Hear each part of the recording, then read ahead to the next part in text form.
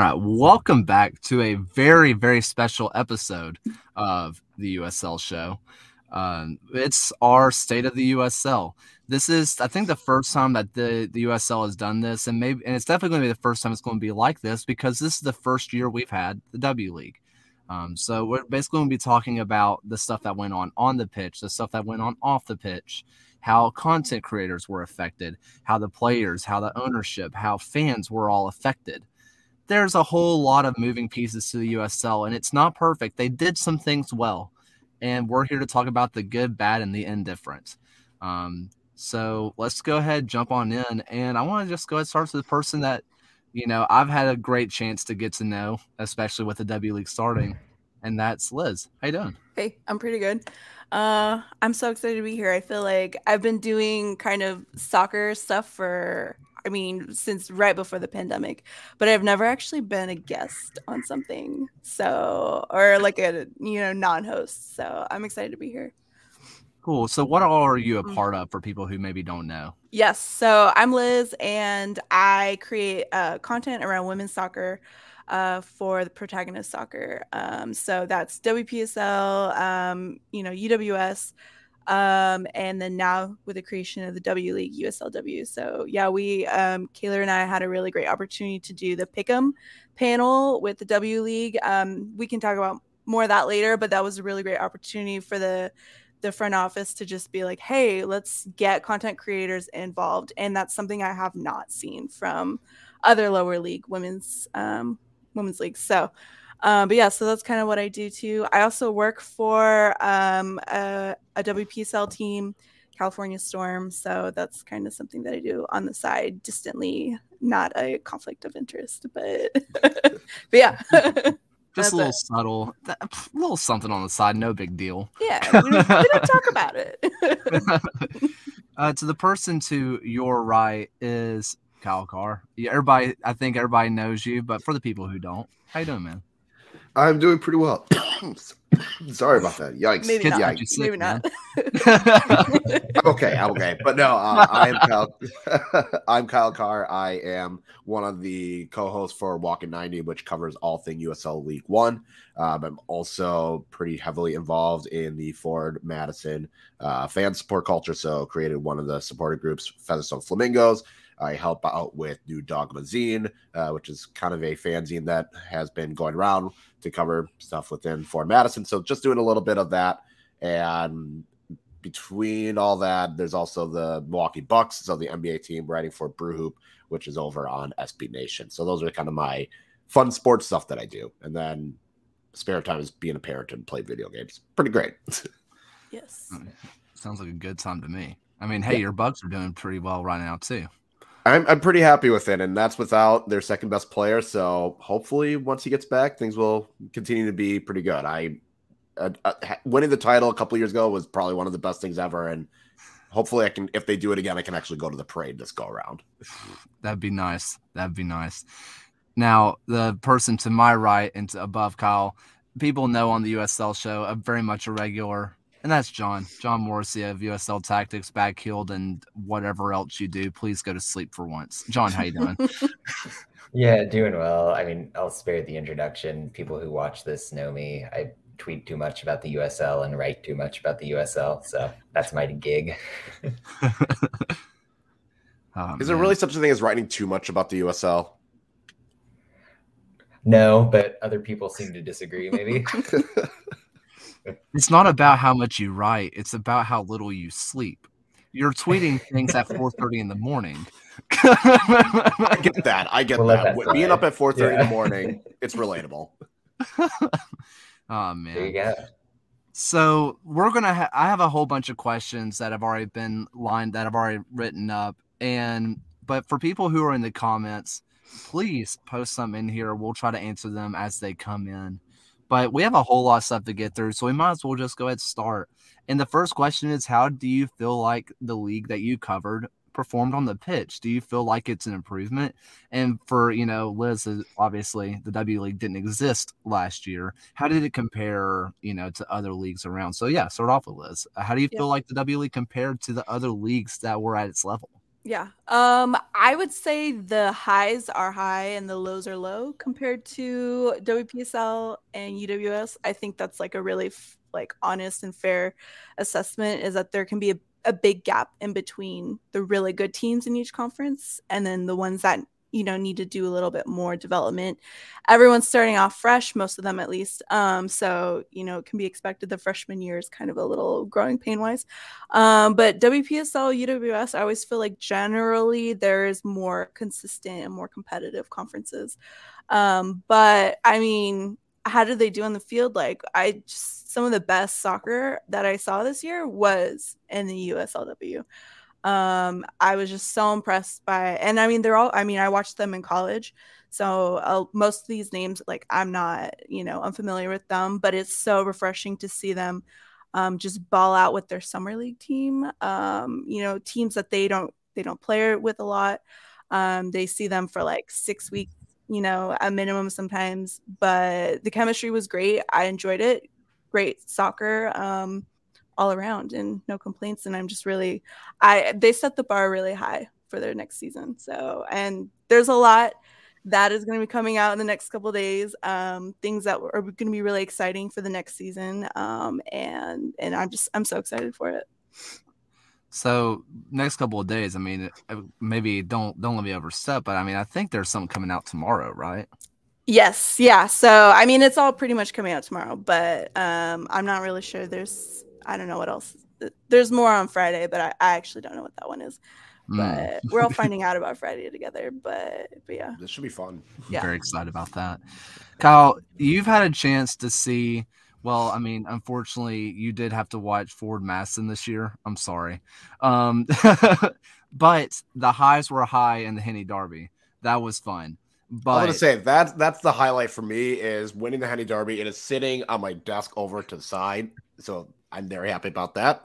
And I know Elliot is probably swearing into the text me some obscenity later on, but no, I think. Oh, go ahead. The league itself, like, how do you feel like the league's improved? I know for us, we started really following or covering it for the first time this year on the USL show, and it's been really cool to see the growth throughout the year. How do you think it's gone from years past to now?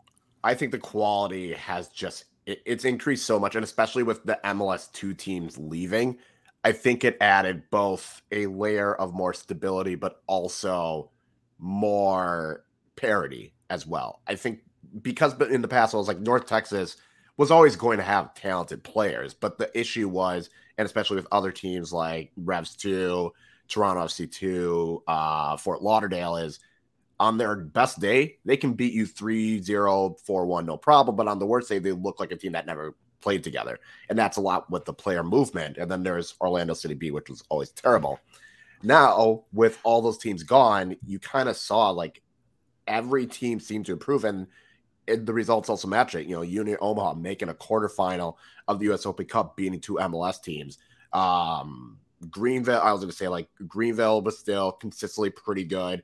They were still the second seed. Richmond, took everyone by storm. Terzaghi, once again, gets another Golden Boot and another MVP. But even a team like South Georgia Temecula, which it took a while at the beginning of the season, but they were beating USL championship teams in that Open Cup. And, I think NOCO had beaten an MLS team. Fuego beat an MLS team. And I was going to say, like, Ford Madison and Tucson were pretty competitive against MLS teams as well. So it's just the quality has been so much higher. And the fact that it took until the second to last game for teams to really get eliminated.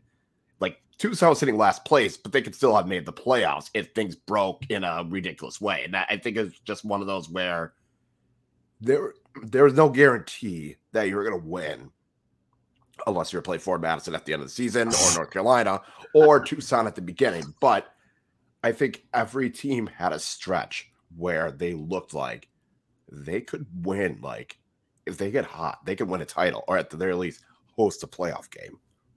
To your point, I mean, Tormenta, the champions of League One, if things were to break wrong for them, they could have either finished as high as second or they could have finished, I think it was as low as eighth. Yeah. And that could have happened in just the final week. That was as much parity was going on in League One that they could have missed the playoffs entirely and not even be close to getting in. It's ridiculous how close that league was. And even Northern Colorado, which was an expansion team, they only missed out because they had one less win than Charlotte Independence. They had a higher goal difference, but in USL, wins are the first tiebreaker. So it was just the margins being that thin, especially for a team that came in year one to almost make the playoffs. It's going to be interesting to see how it moves forward, especially with more and more teams coming in and how ambitious. I mean, you get a former CEO of Liverpool coming in, owning a team.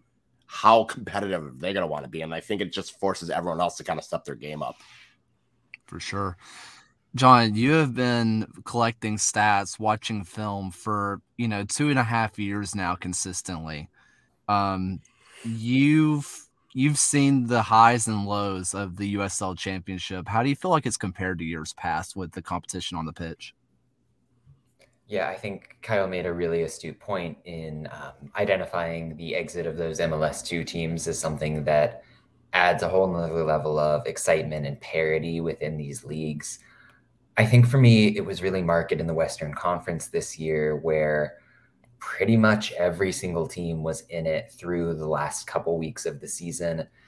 And traditionally, you would have bottom feeders, and by parallel, you saw it in the Eastern Conference with the New York Red Bulls too, Loudoun United, who just simply weren't going to win games. And I think that consistent level of play, being able to face a team every single week that has a devoted fan base, really adds something on the pitch. It builds the environment off of it.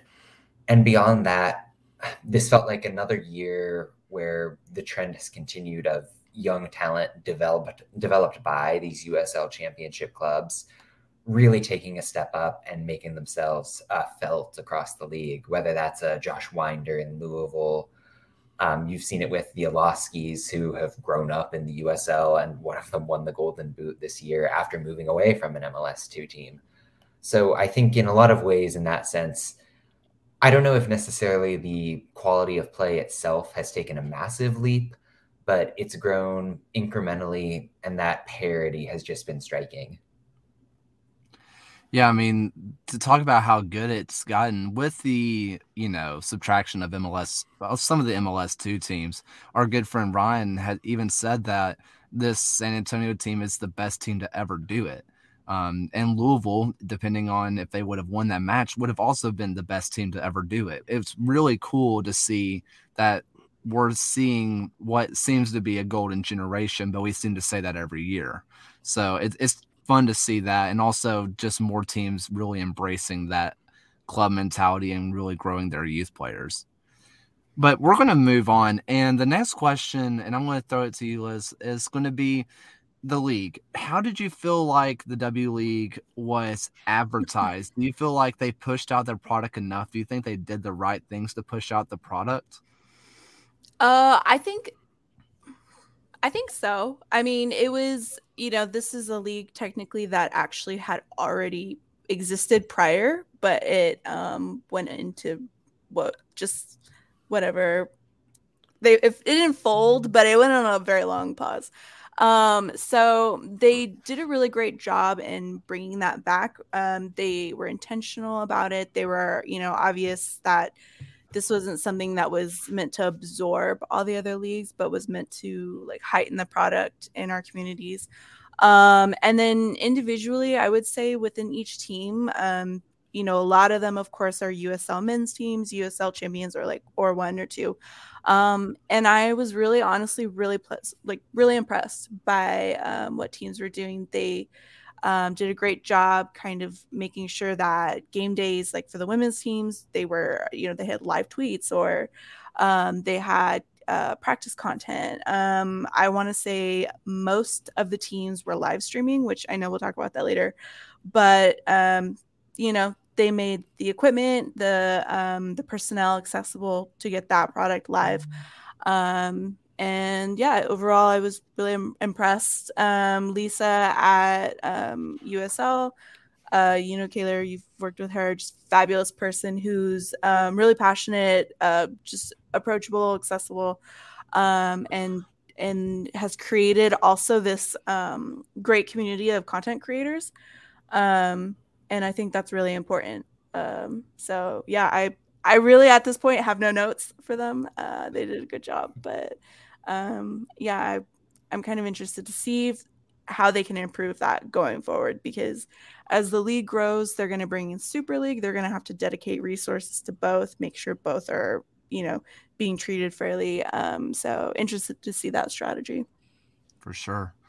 Kicking over to you, Kyle. I mean, how do you feel? It's interesting because I feel like it's a little bit of the league itself can do more because the product is good. And I think most of the advertising and like the promotion and what gets people into it is just fans that are of these teams that are watching. It's like, okay, this, we've always said this is a really stupid league because you'll have one team, Charlotte Independence loses 7-0, and then turn around and beat a team 6-2. No one knows what to expect. And I think that was one of the best appeals of it. And I think I think with the league, it's kind of like they got to find a way to continue talking more about these clubs and giving more of a story about the clubs. I mean, obviously, people know Fort Madison, people know Union Omaha, people know Richmond and Greenville and Tormenta. Like, and a lot of that is because those clubs have done the work that it needs to promote itself and put itself in that position. But then, it feels as though, especially with teams of the West Coast, with like a Tucson, with Northern Colorado, with Fuego, we didn't get as much of like who they are, what they're doing. And part of that could just be that it's still relatively newer, but I'm hoping we can kind of get to learn more about these clubs. And I think that's something that I would love to see the league kind of try and do more. It's like, give us an idea of what these clubs are, not putting it just on the clubs to kind of say, this is who we are.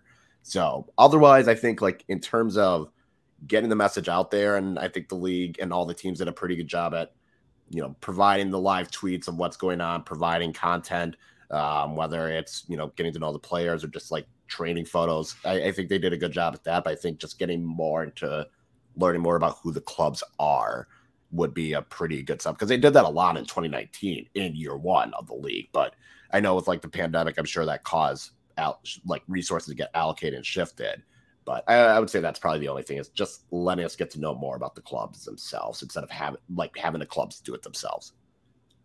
Yeah, I mean, to your point with that, I mean, we see a lot of clubs are doing their best, especially on social media, trying to push out their own stuff. But it's also just like most people aren't following every single club on Twitter or on Instagram. We would love to see some highlights come from the official league Twitter, where a lot of people do get their information from. Go ahead. Yeah, I think it's just like the accessibility would be great. For sure. John, how do you feel? Yeah, I mean, I think the club point is pretty salient here, just because I think there really is a question of how many people are interested in the league as a whole versus just caring about their local club, the team that they can watch in person week in and week out. From my experience writing and podcasting and whatnot about the championship, and in the limited contact I've had with the league office, for instance, a lot of the time they are very much trying to push those narratives of, oh, okay, we sold Kobe Henry off for X amount of money. You guys at Backheeled can do an exclusive interview with him, because we're trying to push this narrative and get people to watch USL on the terms of this is the future of American soccer or something like that, where I think that they could do a better job of focusing on, hey, this is really high quality football being played on the pitch week in and week out. Say what you will about the broader fit of this league in the global landscape. It's just a really enjoyable experience with a lot of fun ticks every single week. So I think the league, and certainly the USL Championship, benefits more than any other league under the USL umbrella from the media promotion standpoint, just by the fact of the TV deal and that sort of thing that we'll get into in a minute. But I think that the marketing and the angle they take could use a bit of refinement. Yeah, and I want to go ahead and jump right in on that with the streaming deal. The Championship and League One have both been on ESPN Plus. And then for League Two, it's kind of been on the clubs to, if they want to upload or if they want to live stream, if they even have the ability or the means to, which it's not cheap all the time. I know you can put your phone on there and try to live stream, but I think a lot of clubs would feel more embarrassed by a low quality stream, so they'd rather have no stream. But then we have W League. That 11 was a great streaming platform, but sometimes, not every club was involved. How did you feel the 11 partnership worked out for W League, Liz? Yeah, I know that they have similar deals with WPSL and UWS where they are free to clubs, I guess, and or at least the clubs don't individually pay to live stream or whatnot. But I mean, it does what it needs to do. It's just like a basic YouTube. It's like it's YouTube basically, but kind of with a more sportsy, soccery like user interface. But yeah, I know a lot of the clubs. I'm hoping that changes next season. A lot of the clubs did not stream, or even air, non-live games if they didn't have streaming equipment. If they at least had like an ability to record, upload later. I was really disappointed in Racing Louisville not streaming any of their games. They had players, like fantastic players, and they were just hoarding that, and no one could see their home games. And yeah, the club, NWSL club, and the USL champion, like championship team, they did not give them the proper, streaming equipment for that. So I'm hoping that changes next year. I think it's in the plans though. But yeah, so for most teams like Minnesota Aurora, I want to say Tormenta, Indy 11. I'm like blanking, but there were a lot who had, obviously like a great setup, and something that we don't get a lot in lower league for women is like a commentary. It's not just like the sounds of a distant freeway and like, players screaming. But there was like a dedicated home commentator who was not only knowledgeable about their own players, but knowledgeable about the opponent's players, and was able to add some color commentary and whatnot. So I was really impressed by a lot of teams that had that. And I think that raises the bar within their own conferences, because if each conference has one that has that, the rest will feel, not obligated, but inspired to do the same. And then that's just generally how you raise the bar. I think a lot of people write off, the summer leagues as a summer league, but this is a really great opportunity to put out quality football, and get people just engaged and excited and ready for Super League. Yeah, I mean, that was kind of what was ended up being difficult with trying to talk about the matches. We were trying to discuss a few W League matches every single week on this show, but then we ended up watching the same 4 or 5 teams. I mean, to your point with good broadcast, if I remember right, Detroit Cities was awesome. Oh yeah. They had a wonderful broadcast team for W League, and that was really, really cool to watch. And so we ended up watching the same teams, and it felt like other teams were really falling behind by not broadcasting themselves. And I feel like the league could definitely do more to help those clubs out with maybe at least showing them how they can do it, because some people are just afraid to put their voice on a mic. Yeah. And I was gonna ask Liz, do you think that's something that will change with some of these teams? They were brand new, so maybe they just didn't have the resources. Do you think there'll be more that do it in the future, or those that were over in the UWS, WPSL that came over to USL, do you think they're going to maybe eventually get into it? Yeah. Or more of it will happen? I think that streaming is meant to be a requirement soon, for not only current teams, but expansion wise, they will have that as a requirement. And I think that they were just very lenient with, the first year, kind of everyone getting used to it. But I think also teams that maybe were hesitant to get it started, they'll see the value it adds. And that'll be something that they put a budget towards, because you'll have teams like, Racing, attracted a lot of great players because of their academy setup and their great, facilities. But their teams will stream and show their quality of their program, and players want to go play. Like, they want to go play. They don't want to waste their summer feeling like they're playing like rec. They want to go, and what better way to show your quality than to stream your games? So yeah, I think it's going to change going forward. Fair. True. So for League One, I've had my personal beef with League One and Championship, how ESPN does it. If whenever you go to find these matches, you'll be behind a Division III basketball game, and it's like, oh, there is the game of the week in League One. Like, it really sucks in that sense. But other than, I guess, that, or even with that, how do you feel like League One fared with ESPN Plus? I think it is what, like, I guess I'm in the it is what it is because there's not really another option. I know some teams are able to try and get it on local broadcasts.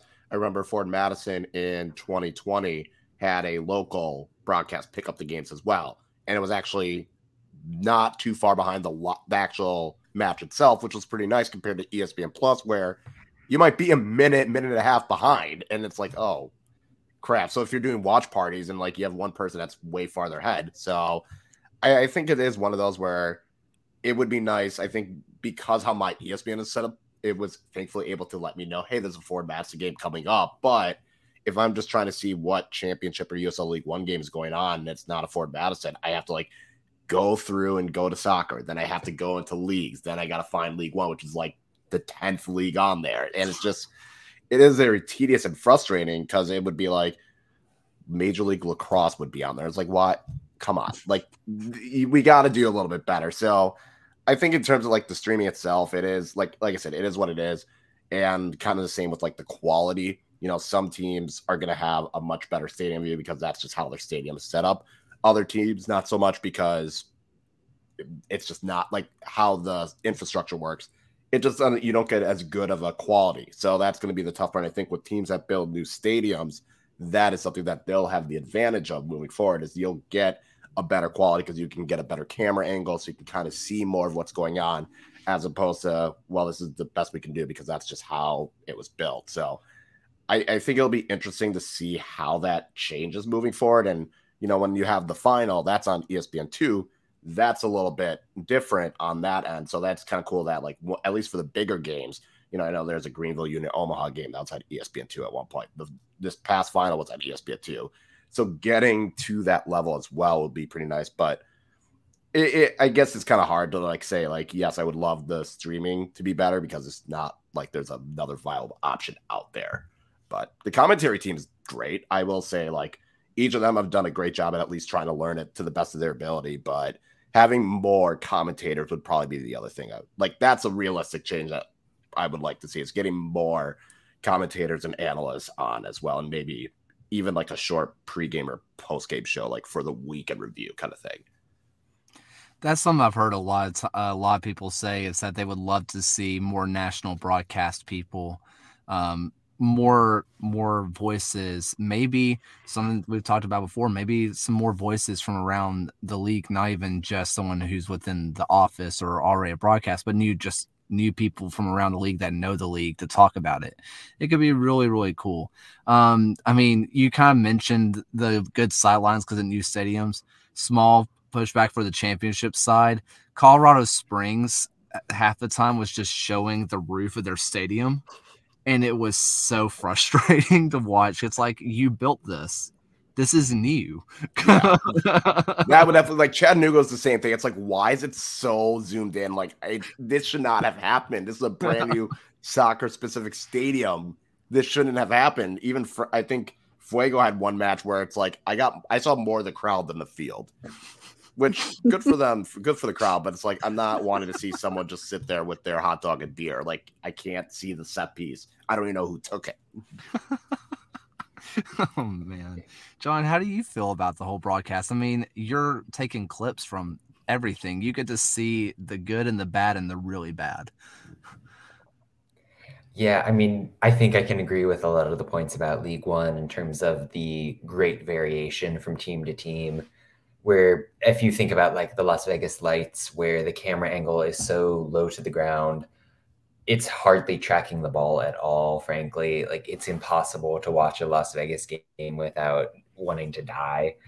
Whereas, and I'm going to push back actually on Colorado Springs, where doing what I try to do with like the tactical breakdowns, they've got that beautiful high angle that when it isn't catching the roof is completely great for my means. I think I'm somewhat of a bad perspective just because I'm a complete sicko with like the way I try to watch these games. But I do think that overall, the commentary teams that are being run out of Tampa Bay or Tampa rather from the league office have been pretty good. You think about like Watts and Kerr, for instance, but they have a couple of teams, whether that's like Joe Malfa, Gary Bailey, Josh Eastern does a good job, where they at least cover a decent amount of games per week. And they make sure that if there is a good local broadcast, it's available. So Indy 11, for instance, all of their home games, you were getting the home broadcast with very professional local broadcasters.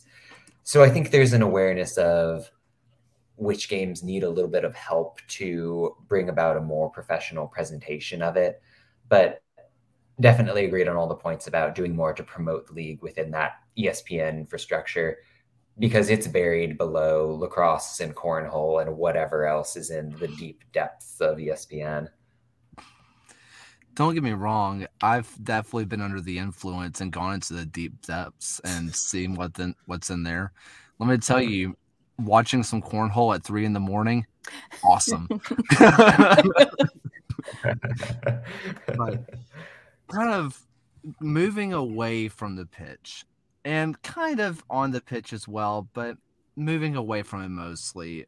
You know, all of us, we cover the leagues, we cover everything from a wider perspective. We want to try to bring that perspective to it, but we wouldn't have started doing this if we weren't fans first, right? And you have already mentioned it, Kyle. Our fans are important. Talking about supporters are important. You are a main part of the supporters' life, not even just in, Forward Masson, but also just League One. How inclusive did our leagues feel? Did it feel like really everyone belonged, or was it just kind of like people could show up, but it still felt out of place? I think it varies by team and supporters. It's kind of tough because I feel like there are definitely teams. The teams itself, like they do as much as they can, and they try, and they might make some hiccups, but at least they put in the effort. And I think there's a good amount of teams that do that, and then there's some teams that just don't put any effort into it at all. And then with the fans, it's kind of the same thing. I feel like, yeah, like there might be some like banter and shit talking back and forth to each other, but at the same time, like at least you kind of get an idea of like, all right, the fans normally get it. They try, and like they're, as long as you're not being a complete bigot, at the very least, you'll get a chance. You'll get a shot. You'll get a chance. But I feel like there still needs to be an increase in women supporters and those that identify as women for League One. It is still very male heavy. Yeah, so I think that would be kind of something that would be nice. I also feel like in terms of different races, like there could be more, Latino supporters and definitely more Asian supporters. That's something that I've kind of noticed as well. I think it's definitely growing, but we can see a lot more of it. Not only just in the public space of fans, but even just like if you see them like Kappa stands or organizing stuff, it kind of feels like there still needs to be that increase on that end. But I think it's not because of not feeling inclusive. I just think it's the accessibility and just it's just hard. Like, how do you reach out? Like, how to reach out is kind of like the big question that just needs to be answered. So I think that is definitely something. And even at like Forward Masson, it's still kind of same thing. It's like we still need to bring in more people of color. We still need to bring in more women. We still need to bring in those with disabilities. And so I think that's something that every team's still trying to figure out and work towards. Some are definitely putting in that honest effort, and others just probably won't. And I think that's also contingent on the league as well to try and make it seem like, yes, we can be inclusive, but you can't just say we're going to be inclusive and have all these screenshots of guys in the stands and cheering. Like, and if there is going to be a woman, it can't just be like someone's daughter, like a child. Like, it has to be like adult women that want to be there as well. Like, you got to find a way to show that promotion, not just like have your token group or like your token like 5 people there. Mm-hmm. For sure. Yeah, I feel like kind of for the women, we get a lot of like the offshoots of your USL 1 or USL Championship. We get the fans who are just fans of the club, and then they come and support the women, which for the most part I've been really impressed by. So if Kyle, what you're saying, like you see that lack of diversity, it trickles down to the women's league. I would really love to see, maybe this is something they already have and I just am not privy to it, but headquarters kind of requiring clubs to have a designated like supporters group rep, someone in the front office who, I know everyone's super busy and they have so much going on already, but if they can take the time out each week to just kind of talk to supporters groups, make sure that it's inclusive, the culture is positive, it's open, warming, welcome, they have everything they need. I feel like that would go really far. And then, of course, making sure that they're supporting the women's teams too, if they have one and whatnot. I feel like that would mean a lot. Yeah. John, how do you feel like things were from the fan perspective this year with inclusion? I would echo a lot of the same thoughts in terms of that club level, where I think everyone needs to do more. When you have, let's be honest, a player base that is predominantly people of color, and that's not represented in the fans, I think there is a bit of a disconnect where there's a real chance to make these clubs community institutions that are reaching out across the board and not just targeting those upper middle class white people who you traditionally think of as soccer moms or soccer fans, because that is such an antiquated outlook on who is in love with the game in this country. So I think that's one area where certainly there needs to be improvement. I do think that Liz spoke to the way that a handful, at least, of championship sides have spread out into the women's game. And I'm definitely thinking about my own interest with Indy 11 here, where the Brickyard Battalion supporters group, the club itself, have done a tremendous job of making that one of the premier clubs in the W League right off the bat. Mm-hmm. So I think we've seen steps in the right direction. And I know I'm bleeding into the next question that we're going to get to a bit, but there were a number of instances this year and in years past of very racially focused fan abuse towards players. There was an instance, alleged but all but confirmed, of a player targeting a fan for their weight. And that's simply unacceptable, where there needs to be a sense of civility and decency in the way that you're supporting the fan base that you're playing for, but also if you're a fan looking at the players. So there's definitely improvement, but I do think that overall, at least in the fan sense, the league is in a good place. Yeah, and kind of talking about what you've already started bleeding into a little bit. Every single league, obviously we don't have a League 2 person on tonight. I meant to mention this at the top of the show. We had someone that was planning to come on, but they got sick, so they were unfortunately unable to come on because everyone's getting sick right now. It's just that time of the year. But every single league, League 2, League 1, W League, Championship, we had, the HQ or whichever social media, League 2, W League, so on and so forth, come out with a post with their fancy graphic that says, "We are aware of blank situation. Blank situation is bad and we do not stand for it. The USL does not stand for blank. We continue to support diversity in our game or safetyness in our game. You can throw whatever you want that into." We saw in League 2, we saw a couple of racial incidents pop up. Same with the championship. A lot of them, unfortunately, in the championship, especially with Monterey Bay. In League 1, we saw, Chattanooga with player abuse, and I think a couple of other racial incidents. In W League, I don't think there was that many of those graphics that came up, but we also know what happened with the NWSL and how that's connected with the W League.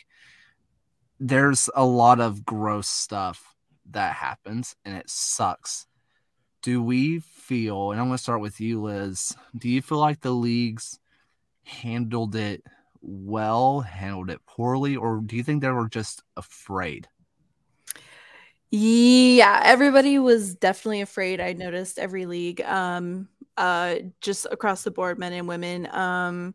concerning the Sally Yates report, and even reporting on it prior to the report coming out. They're so tentative. They just want to hide behind their safe sport shield, and just say that, oh, we're here to safe sport policy and procedure, and we're fine and we're good here.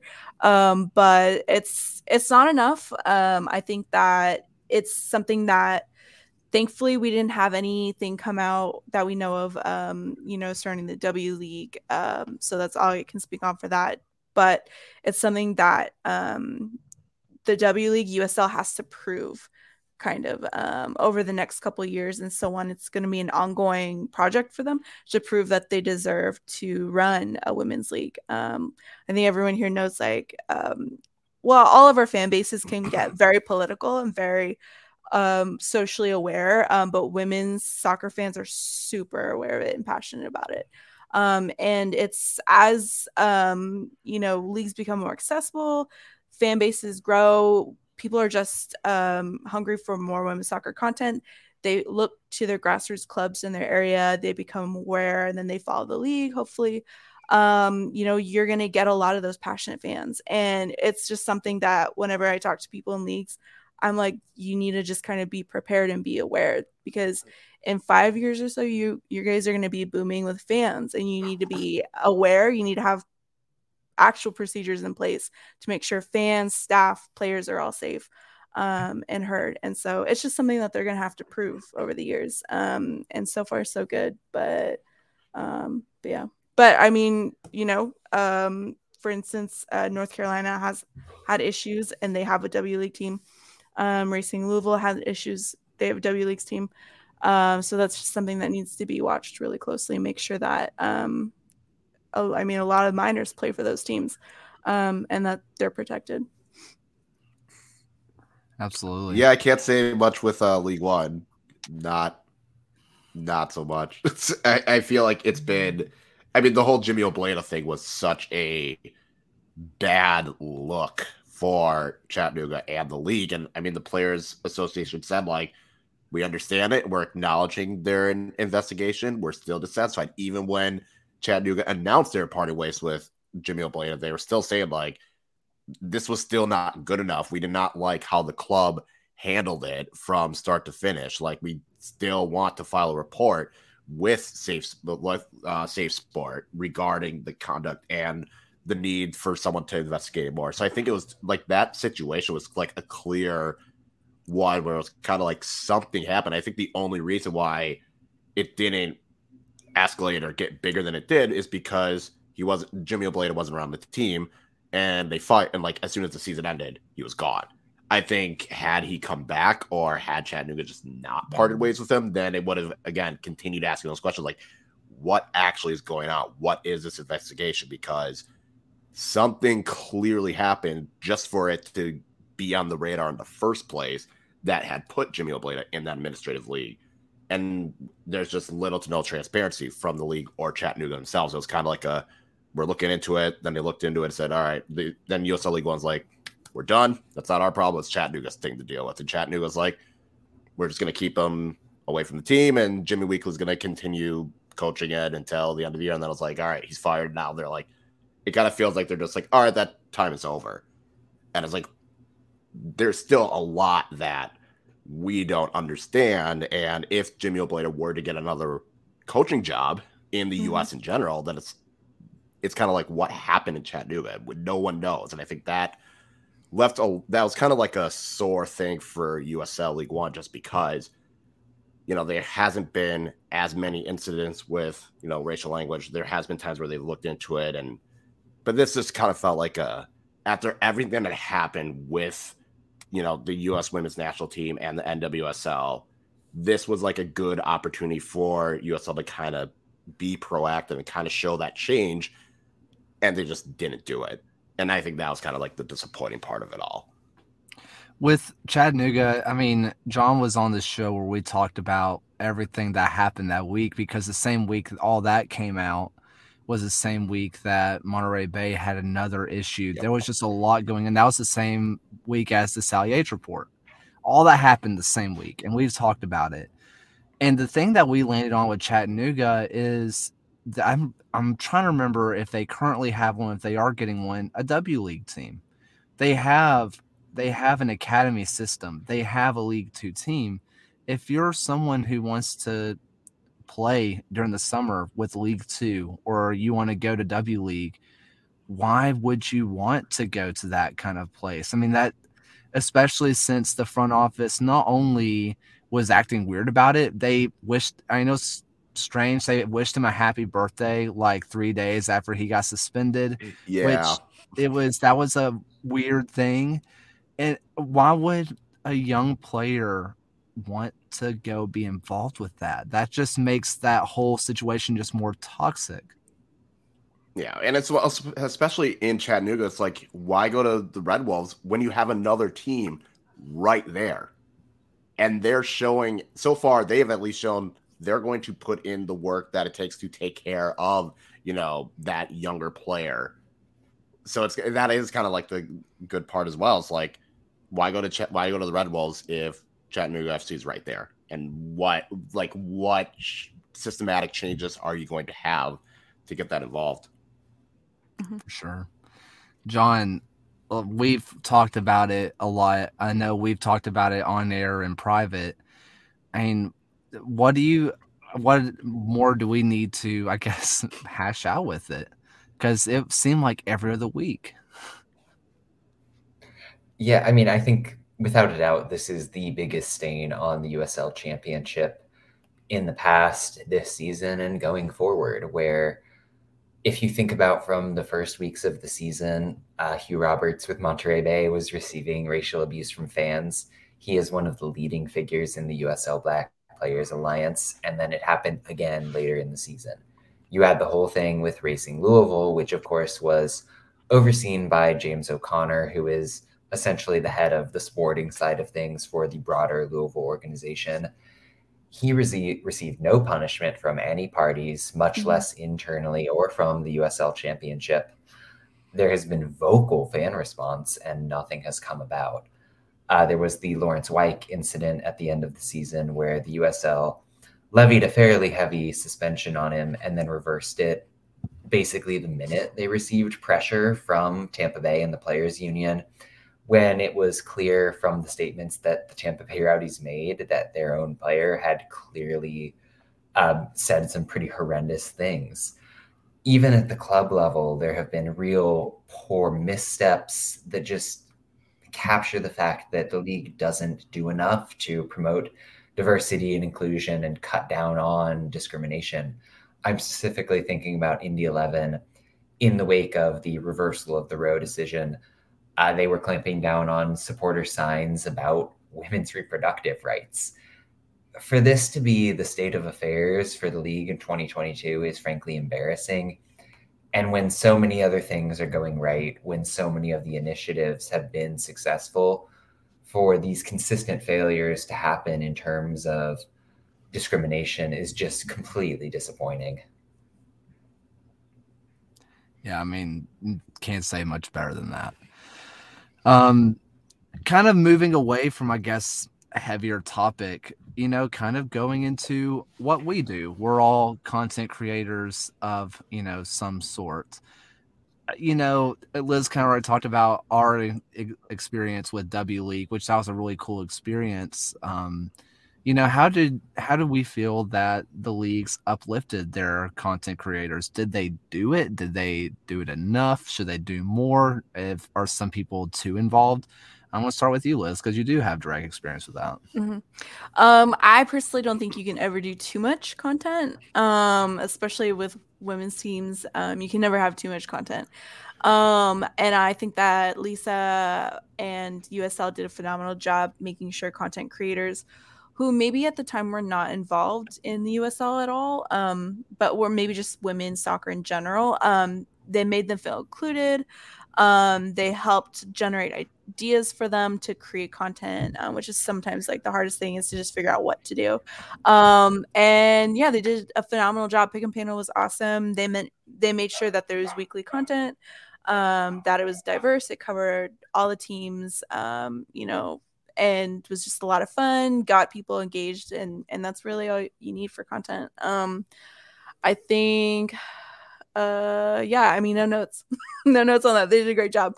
And I'm excited to see kind of where Lisa takes Pick 'em Panel next season, who she gets involved, to keep that rotating fresh. I'd love to see that maybe have like a celebrity guest every week, like a different one every week. Just someone in women's soccer in general. Get like Meg Linehan 1 week, and just kind of toss it around, make it fun and different. I'm going to throw my personal idea. Lisa, if you're listening, whichever player was the player of the week before gets to do the pick 'em.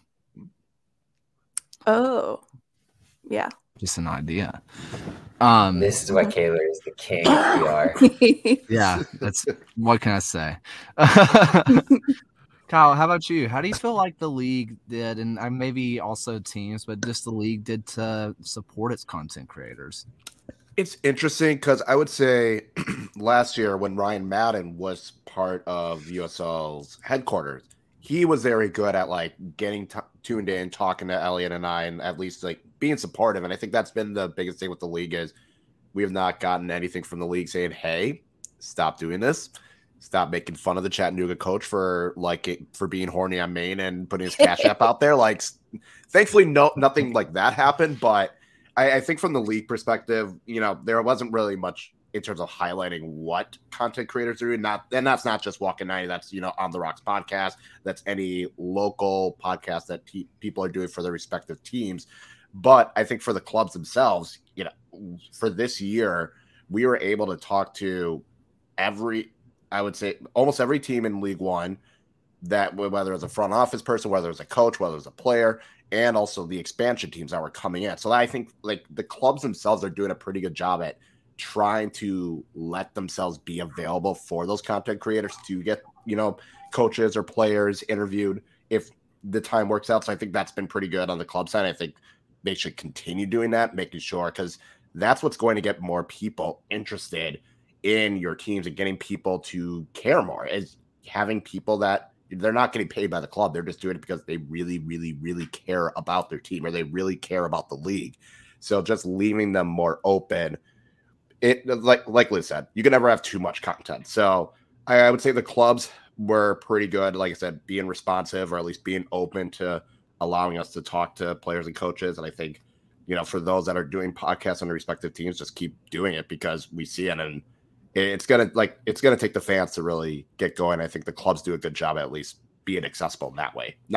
I don't know how it would work with promoting it, because I'm sure there's that fine line that you got to figure out. But at the very least, it's nothing. There's been no pushback, and I think that's a good first step.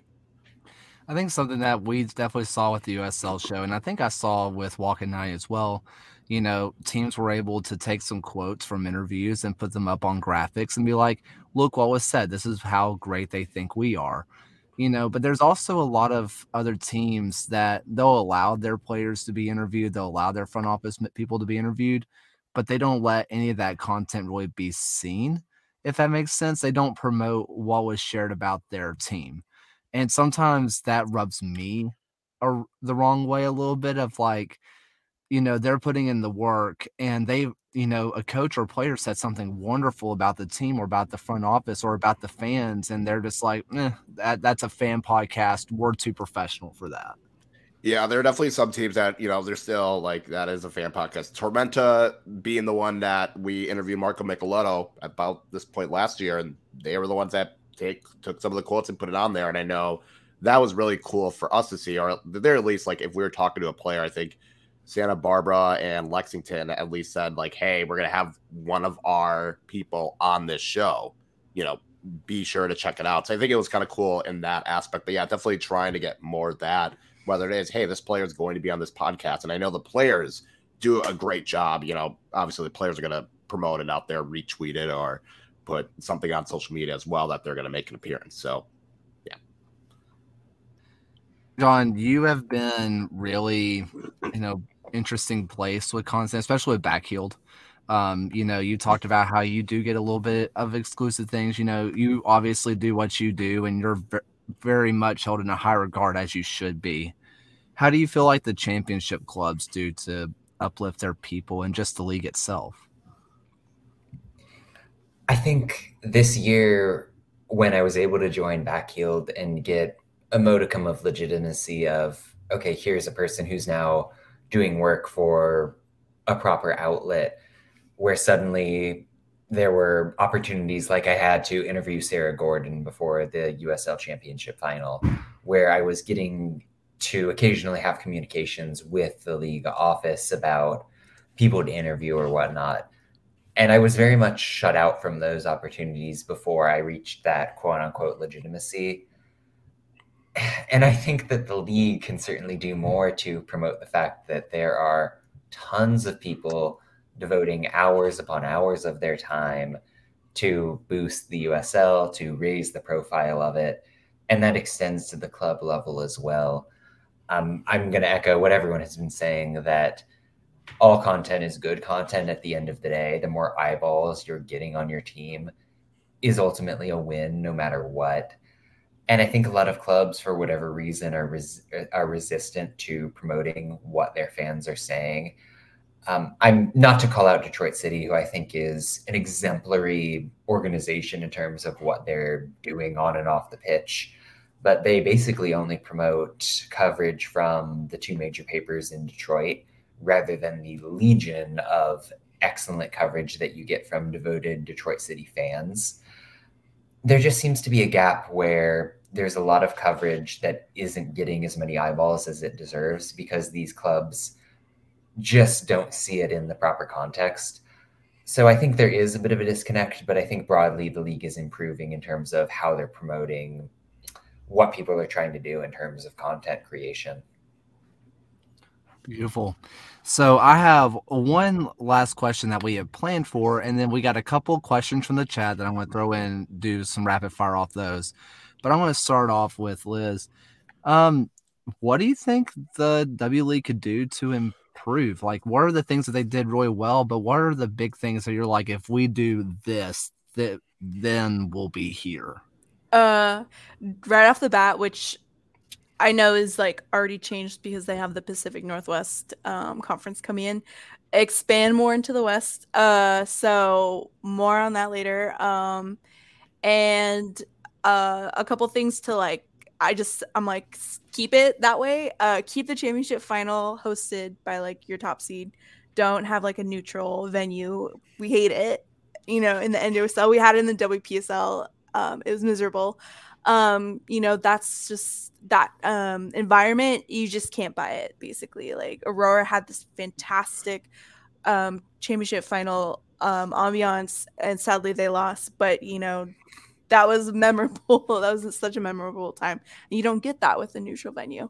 But some things to change: be more transparent about the Super League. That's a big thing that's supposed to be around the corner. Be transparent about it. How is that going to affect USLW? What are some ways that they will feed off each other and benefit each other? How is it going to complete the puzzle? Because I think Super League will complete the puzzle for women's soccer in general, but also USL. So yeah, those are my big pointers, my big things that I want to change. Is Liz also a Republic fan? I'm like, I don't know. I am when they're I am sometimes. I used to be way more involved. I was on a Sac Republic podcast a while ago, and I don't know, I think I just kind of I don't know, I think I had a couple bad experiences, but I love them and what they've like historically done for the community, and yeah, so we'll see, kind of. I don't know, but I respect them. They do fantastic things for our community, and that's what means the most to me. Kyle, what do you think needs to be the biggest improvement of League One, and what's the thing that you're like, yes, you're nailing this, for the love of God, don't change it? I would say, and I saw a question about an expansion. West, the Midwest, and Northeast. We are good on the Southeast region. We don't need more teams in the Southeast. We're good. Please expand to other parts of the country. The other thing I agree with Liz, like having the higher seed host the final. I think that is something that needs to change. And I think a thing would be cool to see is on that final day, kind of like how the European leagues and MLS, like they have all their games happening at the same time. Because when Tormento was playing Chattanooga and Greenville was playing, it was like Tormento was leading. It's like, oh god, they're up to second, and then like Greenville got a goal, so like they like all. It was just like cool seeing how the table could change, because it kind of felt like by the time you get to that final. No, God damn it, Wilmington. Yeah, I know. No more Southeast teams. I swear. But I think having like a deadline decision day would be really, really cool in terms of trying to follow. And we saw it in the World Cup today with like Group C, and just like how one goal by any team could drastically change like who would advance. I think that would just be really cool to see, going in, and especially if the league continues to be at the level of parity that it is right now. John, how about you? Yeah, I mean, just to circle back, I think the diversity inclusion issue is really the primary thing at this point, where there has to be a zero tolerance policy towards the issues that you're seeing if you want to grow this fan base to broader communities than those traditional soccer areas. And in addition to that, on a more pitch-centric side, keep doing what you're doing in terms of promoting downtown stadium projects. I know, for instance, Phoenix Rising just got a much more central location. We've talked about Louisville, Colorado Springs in that vein. And then one more point would be the ESPN Plus deal, which is kind of sort of up. Make sure that you're not going boneheaded with this. Keep the league as available as possible for as many people who want to watch it as possible, because getting eyeballs is the number one way to grow the game, to grow the profile of your league, especially when MLS has made the decision to put itself behind a fairly exorbitant deal with Apple TV, where there's a real chance for the USL Championship, USL League One, the W League, and the Super League to take a step up in terms of visibility. So just don't make the wrong decision, because you need to make this game accessible in as many ways as possible. Mm-hmm. Yep. So we got a couple quick rapid fire. I want to start off with one that we saw early, and it said for top 5, but I'm just going to do the favorite stadium that you've seen within the league that you follow. Liz. What was the question one more time? Sorry. The favorite stadium that's in the league. I really liked Indy 11s. I know it was kind of like an indoor kind of setup, but it felt really Grand Park, yeah. It felt really intimate. I just really liked it, and I love how they had the battalion up above, and they were honestly one of the best fan bases I have seen. They turned out for their women's league and their women's league team, and it was phenomenal. I really like that that setting. I know it's like it's turf, right? Artificial turf in there, right? I think so. Okay. Yeah. But so I used to live 5 minutes away from that venue, so it's tricky for me to see that. Yeah, like on TV or on screen kind of thing. Yeah, I liked it. Yeah, Aurora FC, exactly. Obviously, for their like ambiance and environment. I really like that. Always sold out. And I don't know, I think I'm trying to think of anyone else. Queensboro, I can't remember if they had like the skyline in the background. But they have some like skyscrapers off in the distance, which was really cool. And they always had a great turnout as well. They have a very passionate community, and I love that. Yeah, those are my favorite on top of my head. Kyle? I'm trying to think. I would say City Stadium in Richmond has still been, in terms of the experience I had, was probably the best one. There's still a lot of teams that I need to visit. Like, I want to see the new stadiums in Chattanooga and Tormenta. I'm very curious about Lexington and how that goes. I will say Santa Barbara will probably forever win once they come into the league, because their stadium, you can see the beach from one of the bleachers, and it's like that's too good of a deal to pass up. So once Santa Barbara comes in, it will likely be them. But for now, I think Richmond Stadium, just like the history behind it, and when those fans get into it, it does get pretty loud. So, and of course, I'm saying that, so and I can't say Ford Madison and Breeze Field. I'm going to try and be unbiased. I mean, obviously, Memorial Stadium is just awesome. Even on TV, it's cool. As someone who watches on TV, I loved watching Ford Madison matches. I felt like the stadium was small enough and close enough, especially close enough that it felt real. It felt very intimate. So I always loved watching it on ESPN Plus. So that was always one of my favorites. John, how about you? Yeah, in terms of just sheer visuals, I got to shout out the Pittsburgh Riverhounds. You've got the, I believe, Allegheny River. You just occasionally get a train coming by, which is always a plus. In terms of the overall experience, I kind of got to give it to Detroit here. They pack Keyworth week in and week out. They are very vocal, very passionate. I know I'm sort of playing to the crowd with this one, but it's just a different level of fun to watch them play at that stadium. I'm a little bit mad that I have yet to see a ball hit a train at either Pittsburgh or at Detroit City. It bothers me a little bit. I feel like it should be a halftime entertainment instead of a crossbar challenge, just like a caboose challenge. We'll work on it. Let's see. There was a couple of others. There was one that I saw a while back, and it was basically a league tournament, just like the EFL Cup. So for W League, this would be, I guess, just a proper, U.S. Open Cup for women. Could you see that happening once Super League comes in?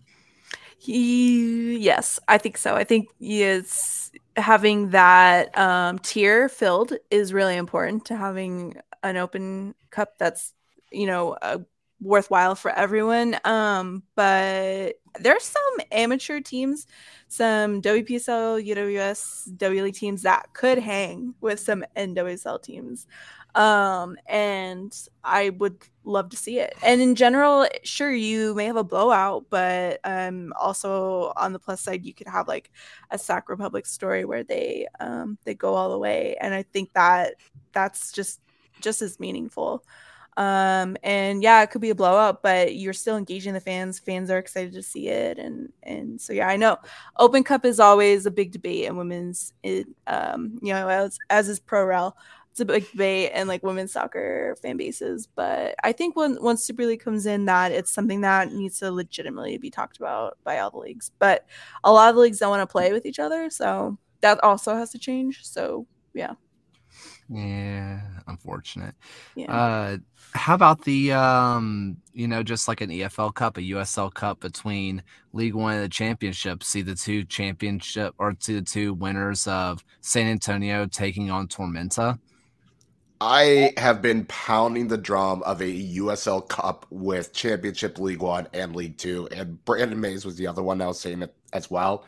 That would be awesome if there's just like a USL Cup and all USL teams could be in it. I know it'd be kind of tough for like the League Two teams in terms of like how they wouldn't, but if we could just have something like that, that would be, even if it is kind of like that Super Cup idea as well, that'd be pretty cool as well. I'm hoping there is a USL Cup, maybe if they do get Pro Rel in whatever year it is.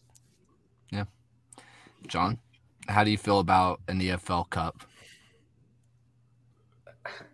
I mean, I completely love it. Let's be real. I would rather have Pro Rel if I could like do either or, but I mean, give me as much soccer as I can get at this level.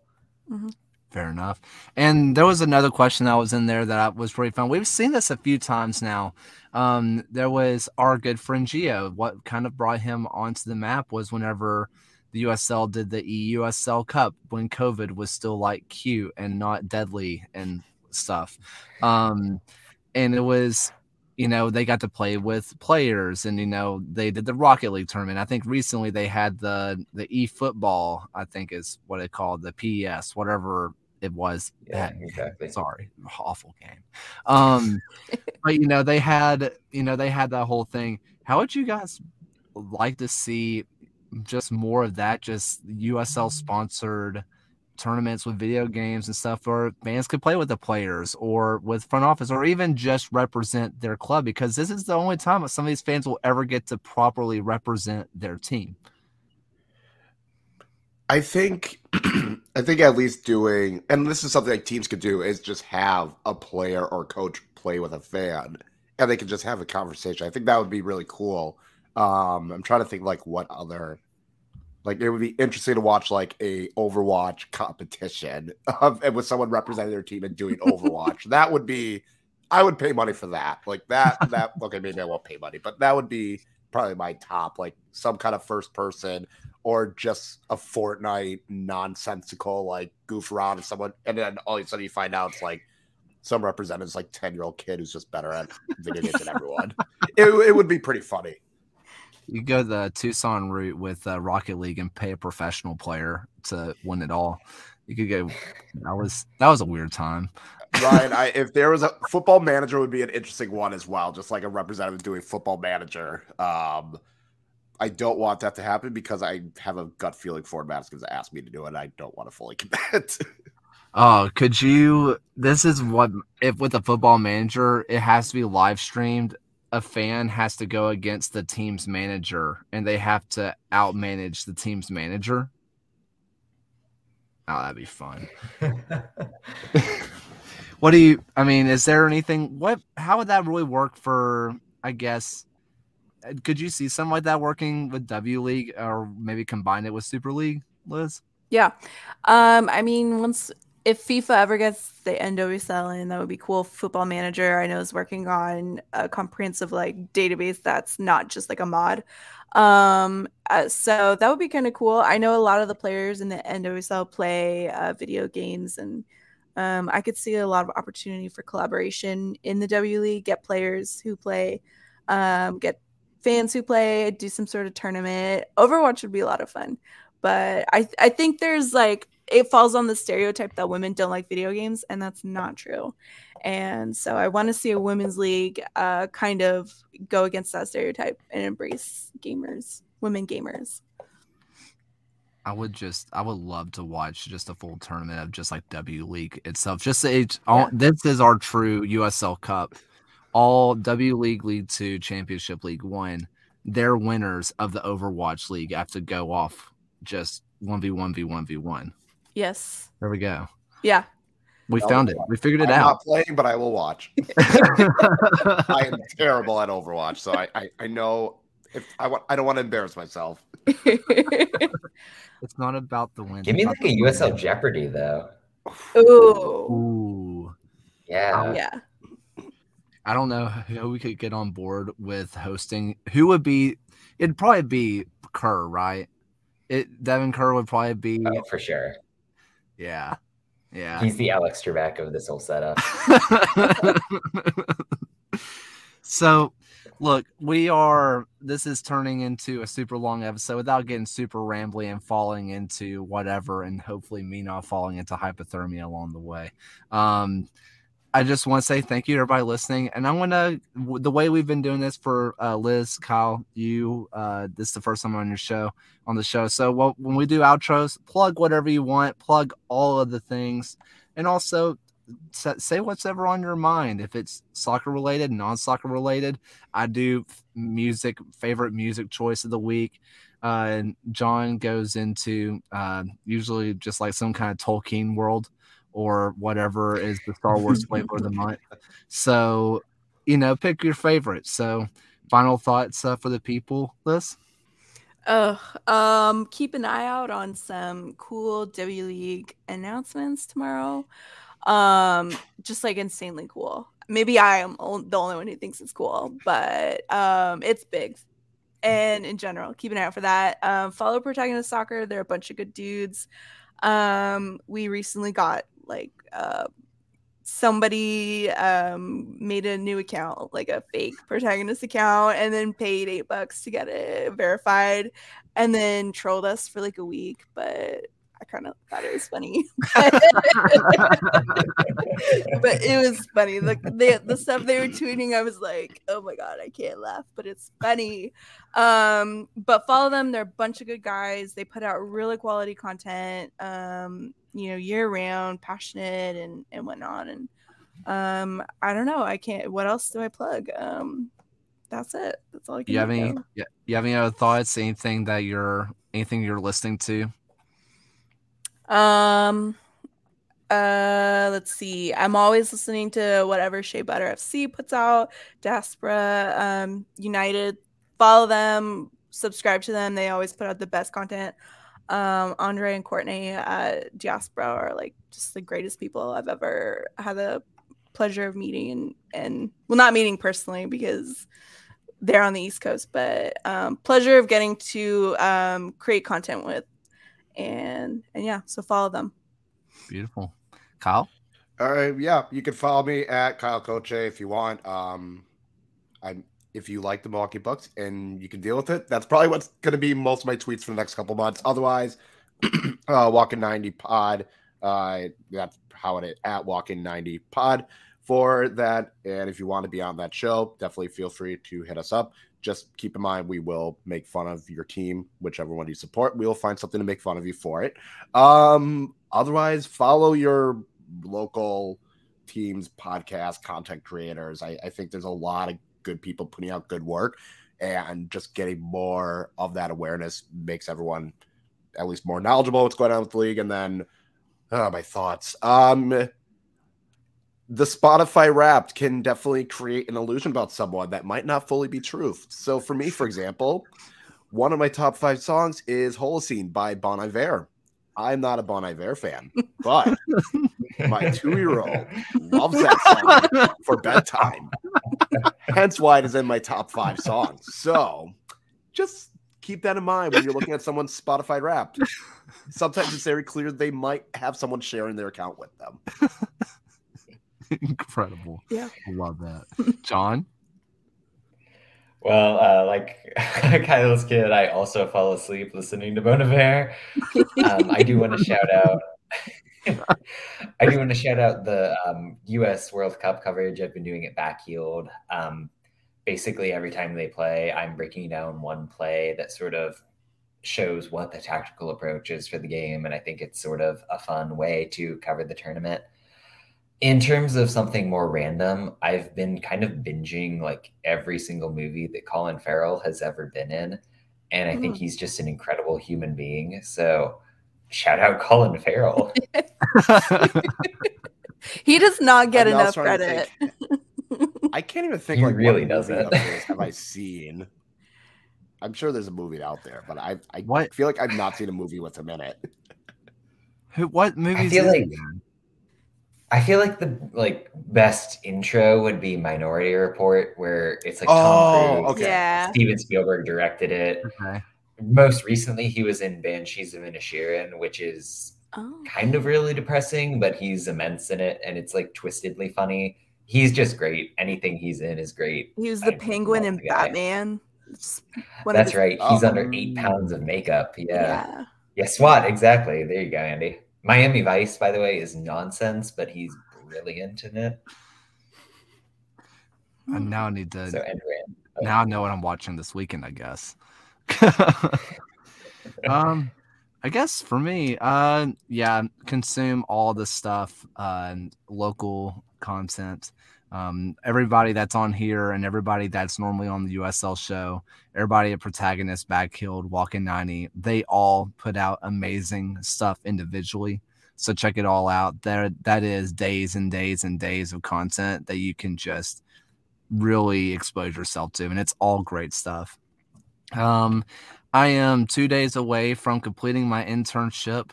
I am no longer a free intern. I can break free of my slavery, so shout out to me. And let's see. Piece of music that I've been listening to, Dvorak Cello Concerto. Highly recommend. Goes hard. So yeah, that's I think that's about it for today. Listen, it was a longer episode, but I had some fun. I hope you all enjoy listening to it. It was definitely an informative listen for me, and I hope it was for you all. And even though he was not on the show tonight, for the final times at night, or I guess the only time at night, cue Alan's voice. Thank you for watching another episode of the USL Show. This and every episode is brought to you by the Beautiful Game Network. Find podcasts and other written work at bgn.fm. Once again, thanks for stopping by, and we'll see you guys again next week.